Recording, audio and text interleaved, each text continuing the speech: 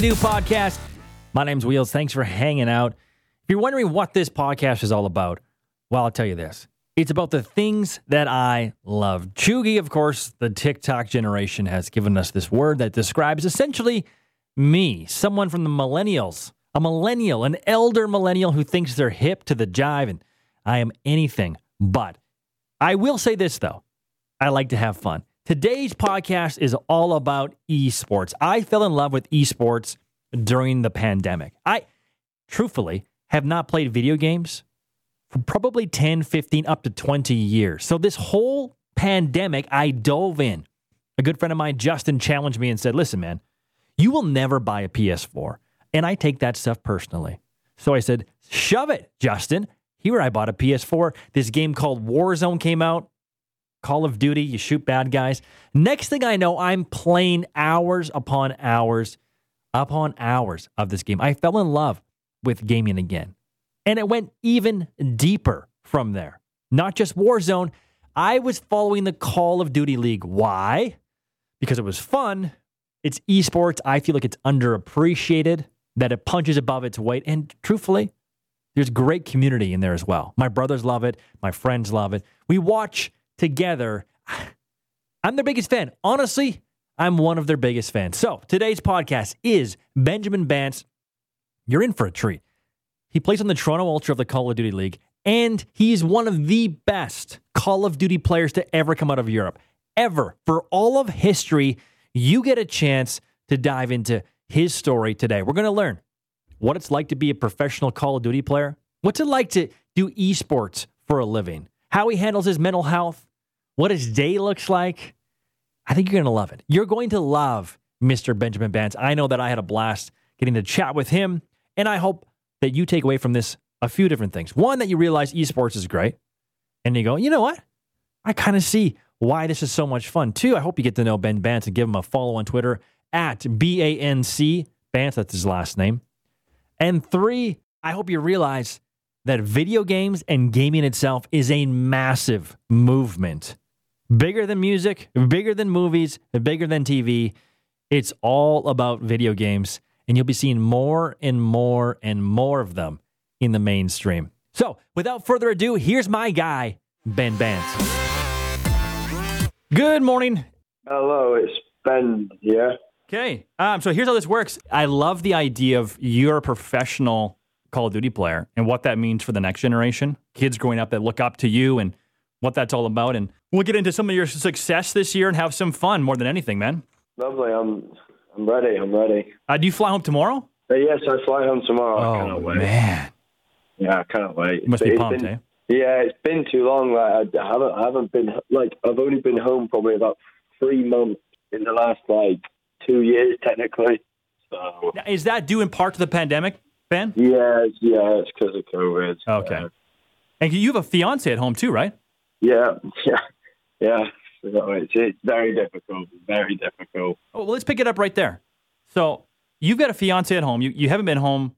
You've been home for 3 months in the past 2 years. What kind of impact does that have on your job as a professional Call of Duty player? I'd say it's got quite a big impact, to be honest. You know, when there's some serious lows, I don't really have my support group around me to obviously just go and just comfort with. And obviously near the start of the year, I had quite a few lows personally, obviously regarding my performances, and all I wanted to do was just go be with them and not think about COD. But when they're not here, I've only got myself at night, obviously due to time differences. And it hits harder when you don't have everyone around you supporting you. I can't imagine. That's got to be brutal at the best of times. So what do you do? Yeah, carry on, sorry. No, I was going to say, so you don't have that support system with your fiance and your family. So what do you do to try and escape not, I'll call it your job. You're playing video games for a job, right? It's work. So outside of that, what do you do? To be honest, it's I don't really do much. That's what I mean. Being obviously away, especially during the pandemic, there's not really much I was able to do. I'd probably I try just watching other shows, stuff like that. And obviously, due to time difference, I'd be able to call my fiance for about an hour every night.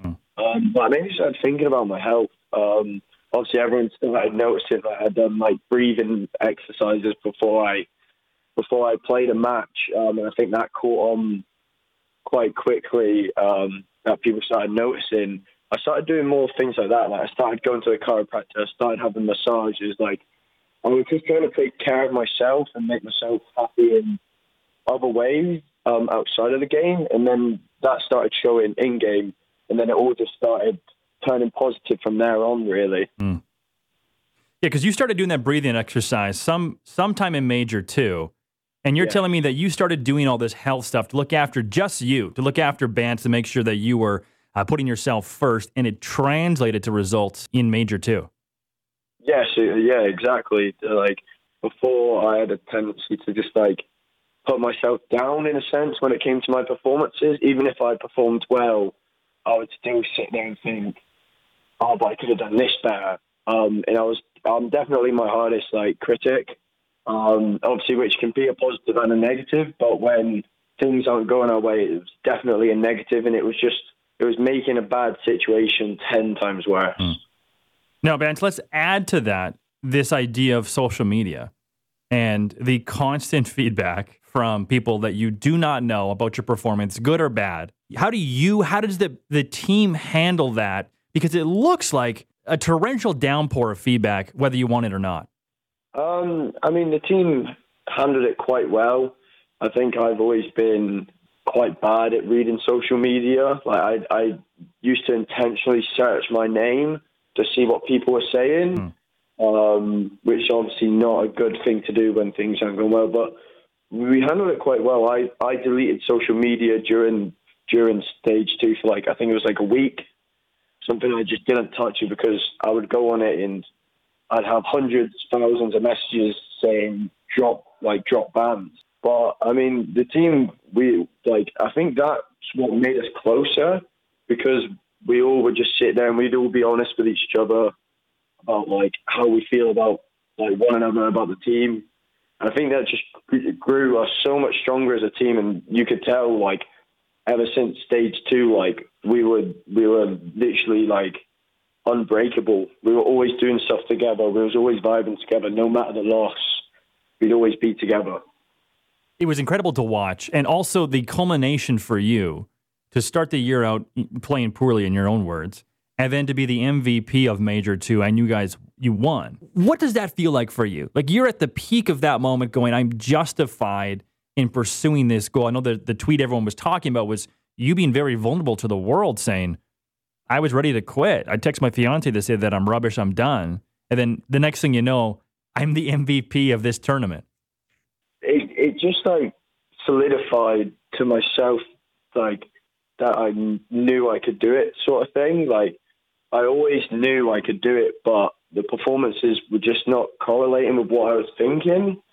And so, especially in practice, practice always went well for me, but I couldn't transfer it over to matches. And as soon as I figured that out, it just kept building my confidence because I feel like my confidence, I've been on a journey of building my confidence back for probably about a year and a half now because I joined a team. It wasn't going well. And I went from being a professional to an amateur. And things like that never really happened to me. Mm-hmm. And ever since that point, I've been on a journey of trying to gain it all back. And I think that stage 2 major was genuinely the turning point and everything where my mindset was a complete 180. I don't think I can probably explain it to people, the difference in my mood and that. But I think the team can definitely vouch. I was a different person after that. Right, and the proof is in the pudding, man. You were legendary for the rest of the year. It was fun to watch. And I know, Bance, that a lot of people in different areas of work struggle with that exact same thing, confidence. What's the single biggest thing that you did that impact your confidence? Because I know the audience would love to know that. Definitely just focusing on myself. Like I said, the chiropractor, the massage is going for walks every day to just reset the brain. All those little things I was doing, the deep breathing, that definitely helped. all those little things that I've done outside the game to make myself happier. Like, I know a lot of people say like exercise helps you like in many different ways mentally, but I never really believed it until like I properly started looking after myself. Yeah, and I was happy outside of the game, and it definitely correlated inside the game. So bring us into the daily life of a professional Call of Duty player. What does your day-to-day look like? You mentioned practice. I know a lot of people listening don't even know what that entails. So a day in the life, I'd probably say I wake up about, I'm the early bird in the team, so I'll wake up about 10 a.m. maybe. I love that. That's the early bird. That's early. Yeah, that's early for gamers probably because I feel like we're in the transition of turning it more professional. Because before, I'll give a backstory before because me saying early and then saying 10 a.m. everyone's like that's not early. So I'll give a backstory of why that's early. So before this became like a true profession, the schedule was really people do a day job. And then they come back and then they practice from 6 till 10 p.m. And so, like, as the years have gone on and it's become more of a profession, it's getting obviously pushed earlier and earlier. And so, like, 9-10-ish is, like, early for professionals because our schedule is normally later in the day. Okay. And so I'll wake up about 10, I'll do the usual eat breakfast, shower. I'll just relax for a bit. I go across to the facility around 1 p.m. to have lunch, obviously prepare for practice, say what's up to everyone. And then we start practicing from 2, and that lasts around 2 hours-ish. So it takes till about 4 p.m. We have a 30-minute break in between, obviously, get a snack, just mentally prepare for the next one. And then we'll play from about 4:30 to about 7:30. And that's obviously, we play all the different game modes as a team. And are you playing other teams to practice? We practice against other teams. Okay. Because obviously it's not like normal sports, where normal sports you've got 30 players on a team. This is obviously, we've only got 4 players and a substitute, so we kind of have to get practice, you have to play against another team, obviously, so we practice against other professional teams. And then after that, obviously, I'll go eat my tea, and that's probably the day done. And then if you want, you can get extra practice in, and that's where people ruin their sleeping patterns and wake up a bit later.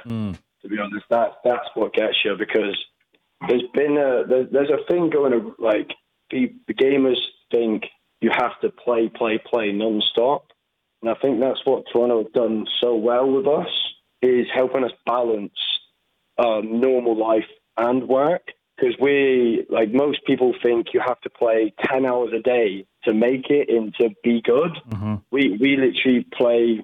We spend our time. We play about 6 hours maybe, but we make the most of those 6 hours, and then that's us. And I think that's what helps sets us apart. We've got so much energy to do whatever we want outside the game and inside the game, and we give it all when we do play. But people think, I'll play 10 hours, but only probably 3 of them are productive. Yeah, interesting. Is that whole hustle culture almost, right? Yeah, exactly. You mentioned you're the early bird. Who is the late bird on the team? I mean, it's Cam. It definitely is Cam. He's definitely the late one. He has been, but I mean, he'll always still come ready and prepared. But yeah, he's definitely the late one, and I won't say what time he wakes up. Okay, that's fair. I don't want you to throw him under the bus. Okay, you mentioned that you moved from being an amateur to a professional. What is the biggest difference from going from am to professional? The biggest difference, I'd probably say, is the preparation, probably. I feel like there's so much more in-depth thinking and mind games that go into it, because we play, obviously, all these professional teams on a daily basis. And so we know their tendencies. We know how they like to play a certain map or a certain mode. And so then it comes down to like trying to counter them or trying to just play mind games with them. And in amateurs, you tend to, because obviously you're not being salaried or being paid, teams tend to not obviously give as much of their time to actually doing research into the other team, because there's nothing, obviously, you've obviously got to think about like financial stuff and that. So I feel like probably preparation, definitely. Bant, there's a lot of people listening right now that either have kids that want to be professional gamers, Twitch streamers, YouTubers, or they themselves want to do that. Now you've, for lack of a better term, like you're at the peak, like you've made it. You're a professional Call of Duty player.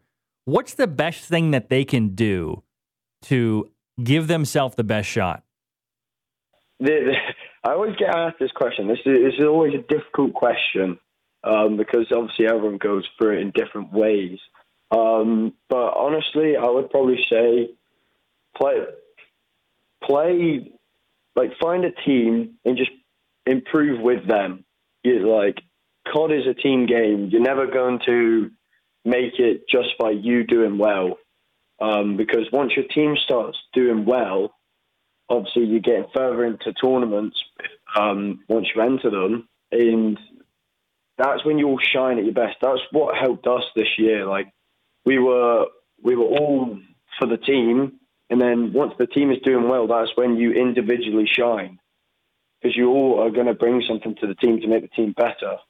So I'd definitely say find a team, grind with the team, and just improve as a team. That's literally it. It's a team game. You got to focus on being a better teammate, and everything else will follow suit. Now, does the idea of being a better teammate, because we've all got friends we play video games with, right? What is a good team? What's a good teammate outside of just being talented at video games? So a good teammate, you're always on time. You're not disrespecting other people's time by showing up like 30 minutes late. You're always bringing positive energy no matter the situation. You're always wanting to try and improve. You're always just like bringing up plays and stuff, always discussing what we could have done better. There's so many little things like that that go a long way that I don't think people realize. Even something little like for me, just someone messaging me saying, like, how are you doing? Like one of my teammates was messaging me saying, like, you're doing good, like when we're not in work hours or we're not screaming. Like it's little things like that actually go a long way, that people pick up and be like, you know what, this is a genuine nice guy. And I feel like in the pro scene there are so many people like that, and that goes like people talk when you're in the pro scene like this guy is a nice guy. He's one of my favorite teammates, and that actually goes a long way. I was going to ask, because there's a lot of theatrics. It's very dramatic when you guys are on the stage together playing. You're taunting the other team. How much of this is real? Like, how much friction is there between the players? Or is it just kind of like you get hyped up and at the end of the day, they just want success?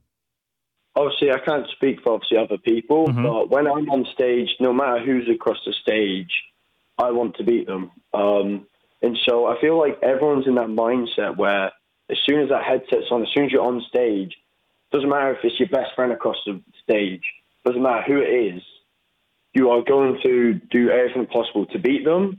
I know Simp, for example, at the recent World Championships, he was probably the main guy that would stand up and scream across at people and obviously let them know if they've done a bad play or something. I feel like that for him, he knows, obviously, he's better than them in that scenario, but outside of the game, he's completely normal.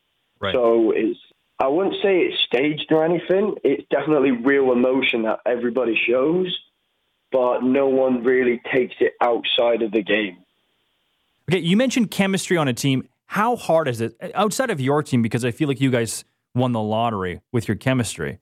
But how much of a discussion is this on other teams, other professional Call of Duty teams? Is the focus always on chemistry?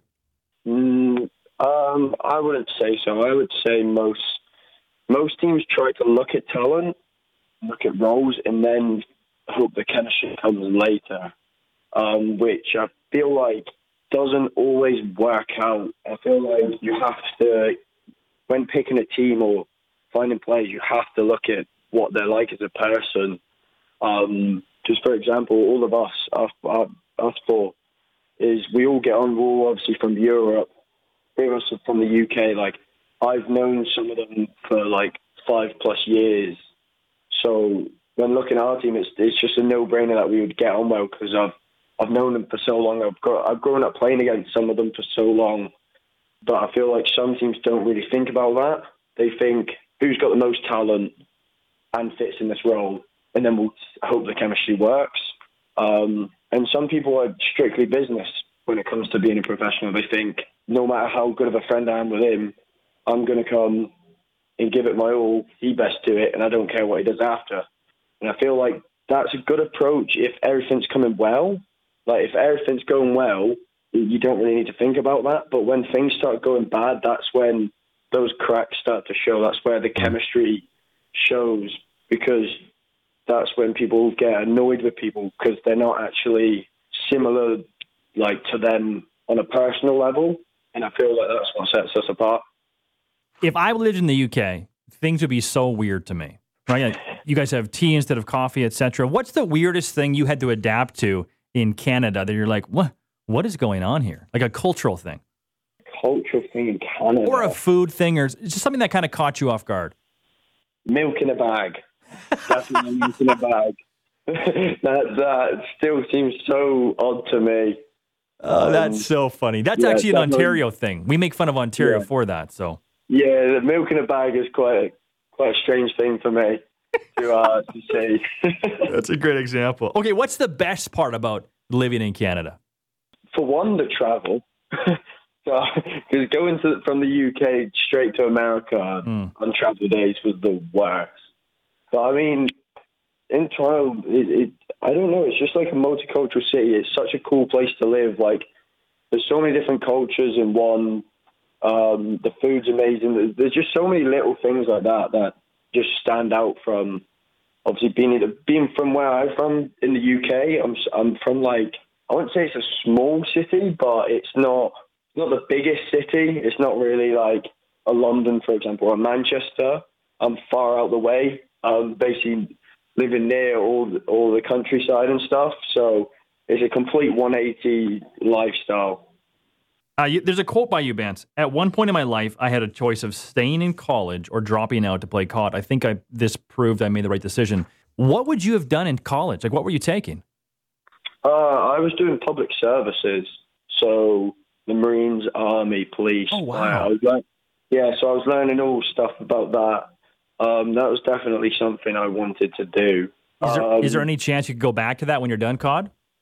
If I don't find anything in COD, I probably will go back to that, because I've always been interested in all stuff to do with that, like being a part of like the public services, because I think I'm more of a practical guy than like an office desk worker. I feel like, because I feel like my attention span is not probably fit to be sitting at a desk for 9 hours, or I've always, like, even in school, I struggled with just paying attention, because obviously I'm more of a practical guy. I like doing stuff.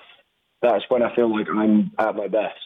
And finally, you said you watch shows. Can you recommend a show or two to the audience? That Benjamin Bance's recommendation list. No, my most recommended, I think I'd ever tell people, is Line of Duty. Okay. That is definitely one of the best shows. I like Lucifer.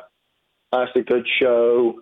But definitely my number one recommendation when anyone asks is always Line of Duty. That is literally one of my favorite shows ever. It's so good. Okay. You need to watch it. Okay, I'm in. Vance, I would be remiss if I didn't ask you about this tweak, because a bunch of my coworkers were like, what was he talking about? People get a little bit of juice and forget who they were drinking water with. Oh, listen, I cannot say that. I cannot, unfortunately. Okay. But I mean, well, it's not anything really, to be honest.